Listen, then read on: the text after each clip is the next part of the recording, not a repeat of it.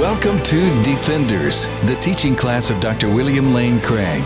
Today, the Doctrine of the Holy Spirit, Part 1. For more resources from Dr. Craig, go to reasonablefaith.org. Today we begin a new section in Defenders class. Before we do so, let's step back and reconnoiter so that we see the big picture.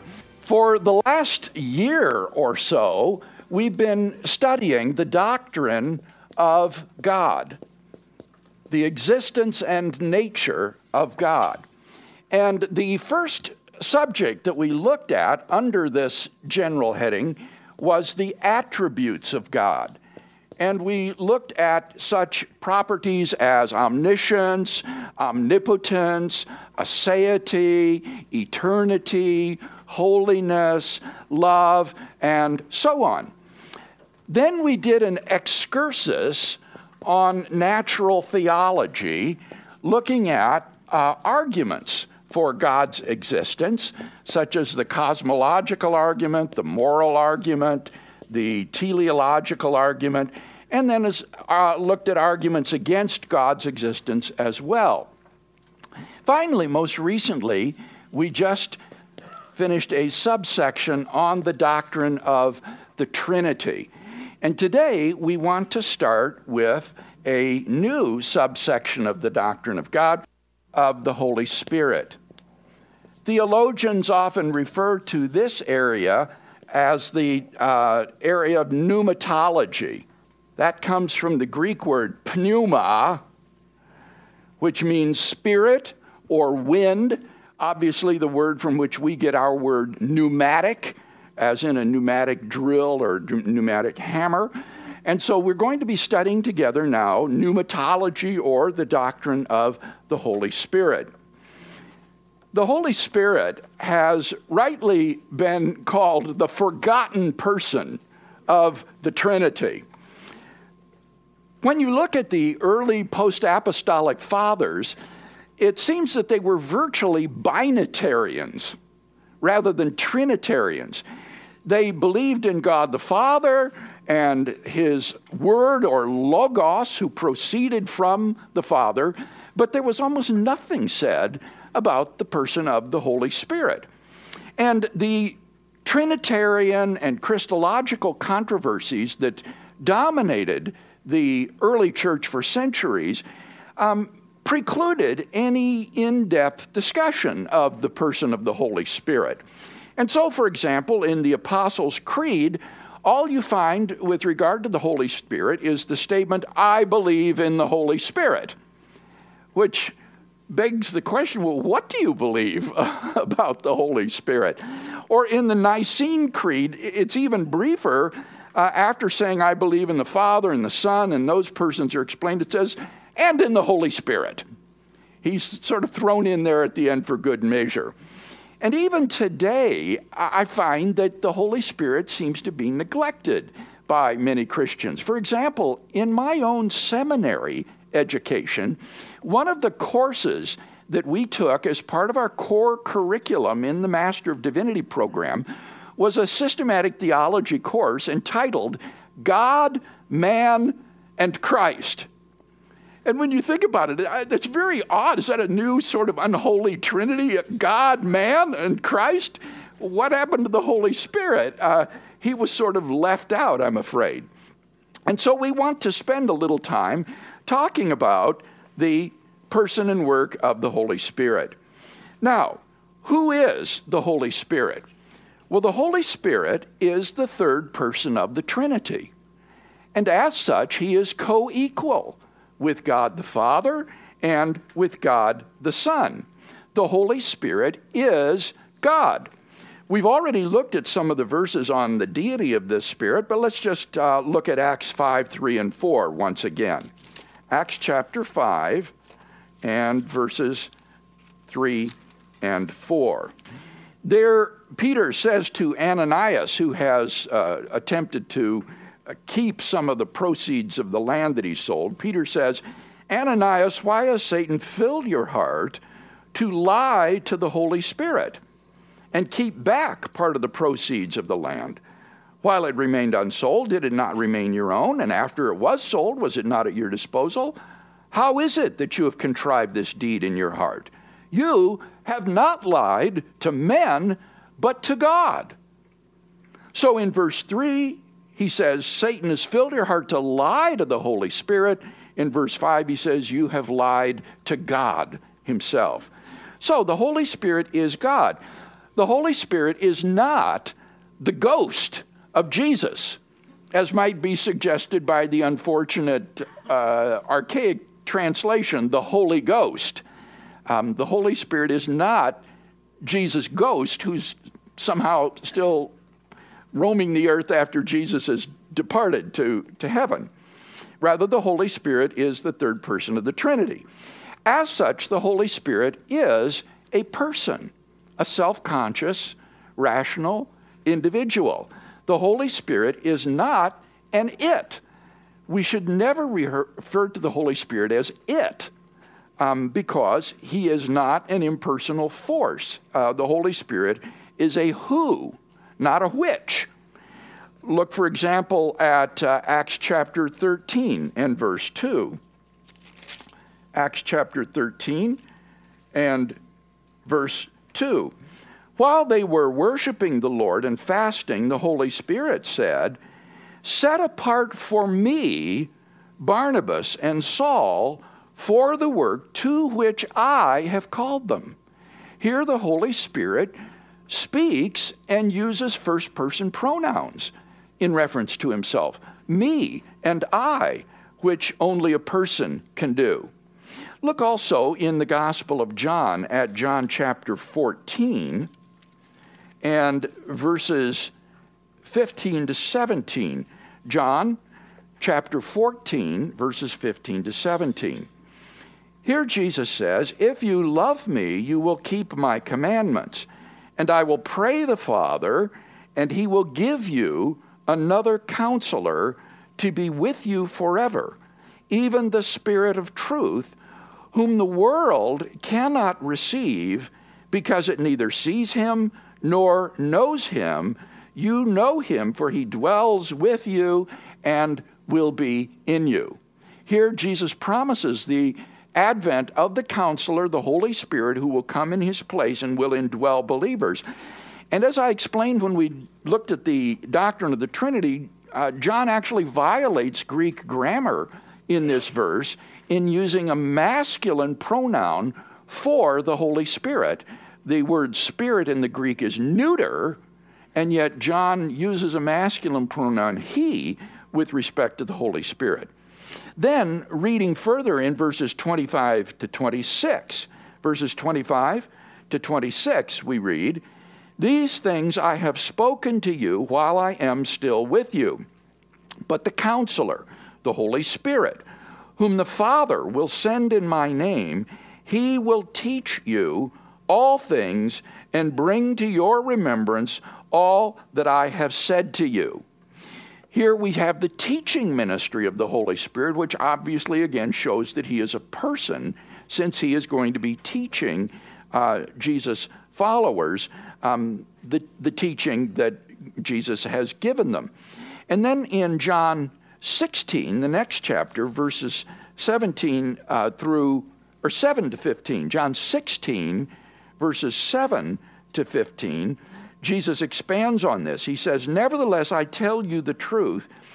It is to your advantage that I go away. For if I do not go away, the Counselor will not come to you. But if I go, I will send him to you. And when he comes, he will convince the world concerning sin and righteousness and judgment. Concerning sin, because they do not believe in me. Concerning righteousness, because I go to the Father, and you will see me no more. Concerning judgment, because the ruler of this world is judged. I have yet many things to say to you, but you cannot bear them now. When the Spirit of truth comes, he will guide you into all truth. For he will not speak on his own authority, but whatever he hears, he will speak. And he will declare to you the things that are to come. He will glorify me, for he will take what is mine and declare it to you. All that the Father has is mine. Therefore I said that he will take what is mine and declare it to you. Here Jesus again describes the ministry of the Holy Spirit to the church after Jesus is ascended to the Father. And he makes this very remarkable statement that it is actually to our advantage that Jesus depart and the Holy Spirit come in his place. What could be more profitable, you would think, than having the personal presence of Jesus himself with us? But Jesus said, no, it's actually better for you. It's to your advantage that the Holy Spirit will come, and he will declare to you the truth about me and will convict the world of sin and righteousness and judgment. So it shows the importance and personal nature of the Holy Spirit. Also, take a look at Romans chapter 8, verses 26 and 27. Romans chapter 8, verses 26 and 27. Here we have described the intercessory prayer ministry of the Holy Spirit on behalf of believers. Romans 8, 26 to 27. Paul says, likewise the Spirit helps us in our weakness, for we do not know how to pray as we ought, but the Spirit himself intercedes for us with sighs too deep for words. And he who searches the hearts of men knows what is the mind of the Spirit, because the Spirit intercedes for the saints according to the will of God.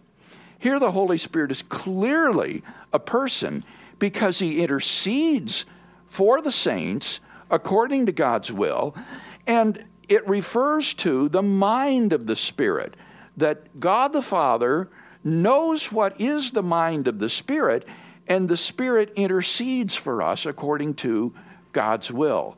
So once again, I think it's very clear that we're not dealing here with some kind of impersonal force or energy or power. This is a person. It is God himself. It is the third person of the Trinity. And finally, this person is distinct from the Father and the Son. This is not the Father or the Son in a different guise or different role. This is a different person. Matthew 28:19 lists all three of the persons together, one of the great Trinitarian verses in the New Testament. Matthew 28:19, this is part of the Great Commission. Jesus says, "Go therefore and make disciples of all nations, baptizing them in the name of the Father and of the Son and of the Holy Spirit." So all three of the persons are named in this baptismal formula: the Father, the Son, and the Holy Spirit. Similarly, in 2 Corinthians 13 and verse 14, we have all three of the persons mentioned in the same verse. 2 Corinthians chapter 13 and verse 14, the last benediction of this letter. "The grace of the Lord Jesus Christ and the love of God and the fellowship of the Holy Spirit be with you all." Here, as is typical, God refers to God the Father, the Lord refers to Jesus Christ, and then the Holy Spirit is mentioned. So these are three distinct persons of the Trinity, equally divine, equally personal. Any comment or discussion of that first point on who the Holy Spirit is? Yes. So in terms of the Holy Spirit being God, actually one of my favorite verses to go to is in Hebrews chapter 10, verses 15 through 17. Where, okay, give us a chance to turn to that. Hebrews 10, did you say? Yeah, Hebrews 10, verses 15 through 17. Okay, just a moment. Okay, go ahead. Yeah, where it says, "And the Holy Spirit also bears witness to us, for after saying," and then it gives a quote from the Old Testament, I think it's Jeremiah, where it says, "This is the covenant that I will make with them after those days, declares the Lord. I will put my law on their hearts and write them on their minds. Then he adds, I will remember their sins and their lawless deeds no more. So I find it interesting that it says the Holy Spirit says this, and then it gives a quote from the Old Testament that specifically is talking about Yahweh. In fact, where it says Lord, in the Old Testament, it uses the Tetragrammaton right there. So it seems pretty clear for me what it's specifically saying is that it's identifying the Holy Spirit as Yahweh, which is also why I like to use this verse when talking to Jehovah's Witnesses as well. I find it very effective. Yeah, good. Okay, thank you. Any other comment on this first point? Steve, over here? Very controversial here. Like you said, our predecessors classified or named it like the Holy Ghost. And I think it's probably because of the John 16:7, where it says, he's been with us, but then if I go, he can come in us. And so there's more to it than just saying, there's more to the Trinity than we know right now. Okay, 16:7 in John says, if I go, I will send him to you. And as we read, he says he is with you, but he will be in you. And I take it that the difference there is not in the Holy Spirit himself, but rather in the fact that in the Old Covenant, people were not indwelt with the Holy Spirit on a sort of ongoing basis. We'll talk about this more later on, the role of the Holy Spirit in the Old Covenant. It would seem that the Holy Spirit would come upon people like the judges, like Samson or Gideon, to do some great act, some great feat, but then he would leave them. And so David can pray in the Psalms, Lord, take not thy Holy Spirit from me. I don't think any Christian could pray that prayer in the New Covenant because the Holy Spirit now indwells us. That's the change that happened at Pentecost. And so the Holy Spirit himself doesn't change, but I think his relationship to the believer undergoes a fundamental change at Pentecost in that he now becomes the permanent indwelling presence within the life of the believer that wasn't true before. Right. I agree with all that. What I'm pointing out is it says he can't come in us until Christ leaves. Okay. Taylor? So the two words that were used were for God is Kyrios. Yeah. Yes. And then what would be the Holy Spirit for Greek? Okay. Spirit is pneuma hagios, the Holy Spirit. So theos is God, kurios is Lord, and ta pneuma hagios is the Holy Spirit. Yes, Bruce? Another great Trinitarian verse is in Hebrews. It's Hebrews 9, 14 or 16. How much more then will the blood of Christ, who through the eternal Spirit offered himself unblemished to God, cleansing our consciences from acts that lead us to death, so that we might serve the living God. So you have a Trinitarian formula in that verse as well. Oh, yes, I see. Yes, the blood of Christ, through the eternal Spirit, offered himself to God. And so you have the Trinitarian formula there too. Yes, good. Actually, this should be hagion because it's neuter, not masculine. All right, let's talk then about some of the attributes that the Holy Spirit possesses. And keep your finger right there on Hebrews 9 and verse 14 that Bruce just read, because I want to highlight the Holy Spirit's attribute of eternity.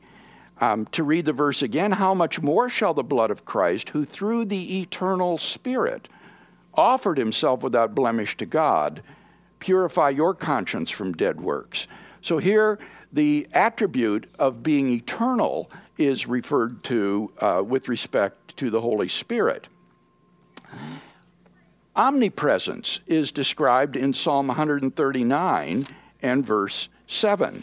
The Spirit's being all present. Psalm 139 and verse 7. Whither shall I go from thy Spirit, or whither shall I flee from thy presence? If I ascend to heaven, thou art there. If I make my bed in Sheol, thou art there. Here, he cannot escape the presence of the Spirit. No matter where he goes, God, the Holy Spirit, is present there. Omniscience is attributed to the Holy Spirit. 1 Corinthians chapter 2, verses 10 and 11. 1 Corinthians chapter 2, verses 10 and 11. Here he says, God has revealed to us what he's speaking of in the previous verse through the Spirit. For the Spirit searches everything, even the depths of God. For what person knows a man's thoughts except the spirit of the man which is in him? So also no one comprehends the thoughts of God except the Spirit of God. This is a remarkable verse where Paul says that the Spirit searches even the depths of God, and that the Spirit comprehends, encompasses, takes in, understands the thoughts of God himself. So this would indicate that we're dealing here with someone who is omniscient. Fourth, holiness is an attribute of the Spirit. That's obvious just in the name itself, the Holy Spirit. But we have this referred to specifically, for example, in Romans 1:4. Romans chapter 1 and verse 4 speaks of how Christ is designated Son of God in power according to the Spirit of holiness by his resurrection from the dead. So here the Holy Spirit is referred to as the Spirit of holiness.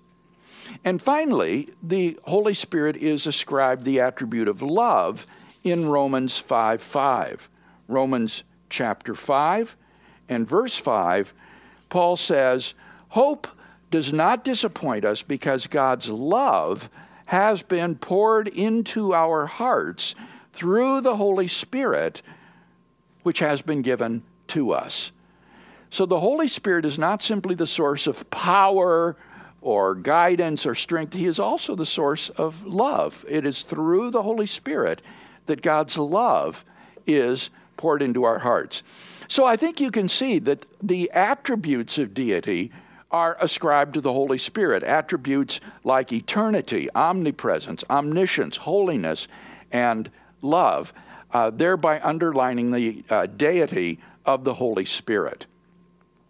Any comment on that brief overview of the attributes of God ascribed to the Holy Spirit? All right, what we'll do next time then is begin to look at the relationship of the third person of the Trinity, the Holy Spirit, to the second person of the Trinity, Christ, and then examine the work of the Holy Spirit. And if you've not been through this material before, I think you're going to be very surprised to see how vitally involved the person of the Holy Spirit is in our Christian lives that we live today. So let's close with a benediction, shall we? And now may the love of God be poured into our hearts through the Holy Spirit, who has been given to us, to the praise of our God and Father, through Jesus Christ our Lord. Amen. The copyright for the content of this recording is held by Dr. William Lane Craig. For more, go to reasonablefaith.org.